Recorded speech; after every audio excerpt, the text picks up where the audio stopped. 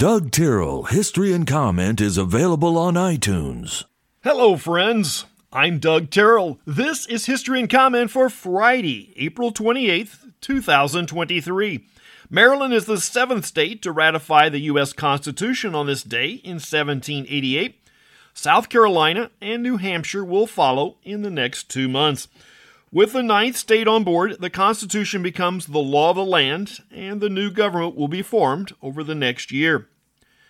The mutiny on the HMS Bounty takes place in the South Pacific on this day in 1789. The ship had a crew of 48, 18 were set adrift. Some of the remaining crew were loyal, but there was not enough room on the skiff to remove them. Captain Bligh will make it back to England in 3 years, and the Royal Navy will go after the mutineers. The Royal Navy had little sense of humor or tolerance. Of the mutineers, only 10 will be brought back to England, and only 3 hanged, and at least one of those was questionable in their guilt. What did we say about humor? 9 of the crew remained on the South Pacific island of Pitcairn and raised families there. Descendants are still present. President James Monroe proclaims naval disarmament on the Great Lakes in 1818. By that time, we'd made peace with the British. The Central Pacific Railroad was building the western portion of the Transcontinental Railroad in 1869.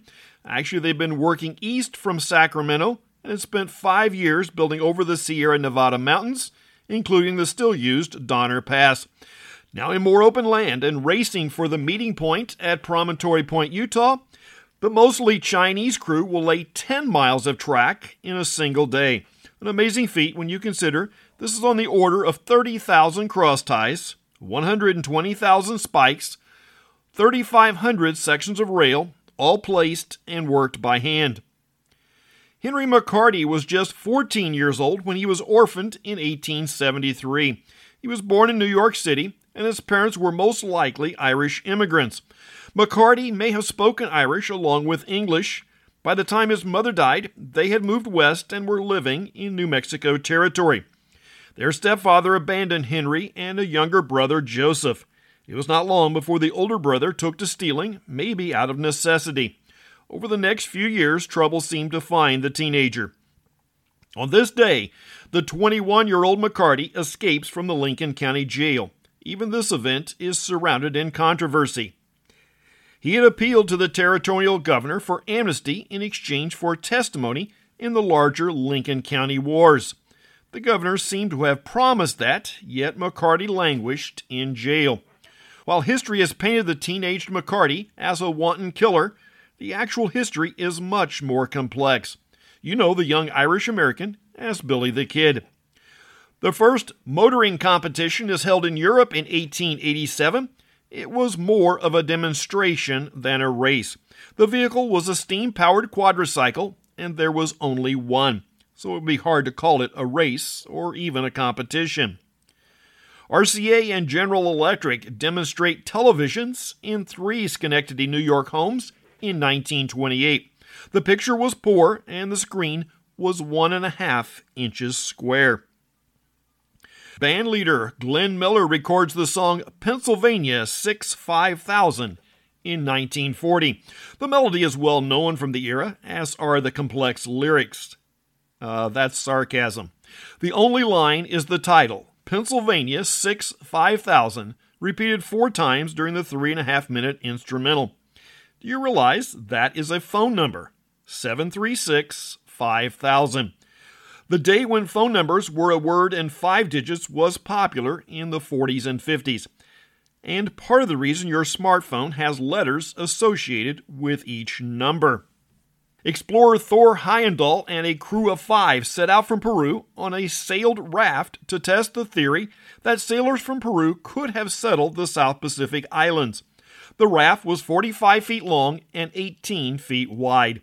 The crew sailed for 101 days before beaching on an atoll.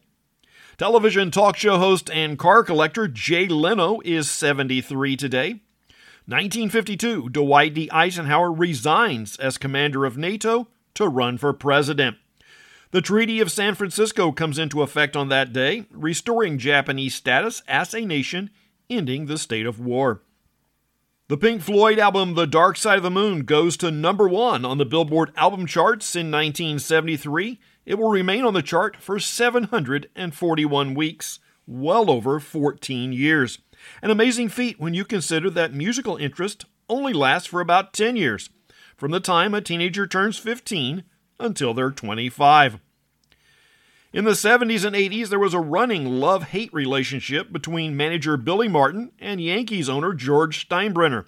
On this day in 1985, Martin is named the manager for the 4th time. Almost 48 hours after the meltdown at the Chernobyl reactor, workers at a Swedish nuclear plant 620 miles away react to radiation alarms. It took them some time to determine the radiation was not from their plant, but an outside source. The Soviets were still in denial. That evening, there will be a 20-second story on the official news. Essentially, there was a small event, it's being remedied, and assistance is being given. Nothing about the relocation of 100,000 people. While they quickly pointed out the U.S.'s 3 Mile Island event, which was a non-event in comparison. Sadly, all authorities will hide events and downplay them. The more authoritarian they are, the more this is the modus operandi. There was a hearing today before Congress where the IRS is justifying their agents having automatic weapons.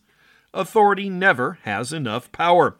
It should be noted that the powers that be and the woke mob in Washington, D.C. want to defund your local police and at the same time increase the firepower of federal agents with the tax collection branch. The rule should be that laws and enforcement should always be at the lowest level possible. This is quite the opposite we see in society, where power is steadily being collected at the top. President Bill Clinton is embroiled in the Whitewater controversy in 1996. CBS News breaks the story of Abu Ghraib prison abuses in 2004. The overriding theme is power corrupts. It does not matter if it's your local cop, a soldier in forward deployment, or a federal agency. At the same time, a New Zealand sheep has been on the lam for 6 years, evading his annual shearing. The removed fleece weighs 60 pounds.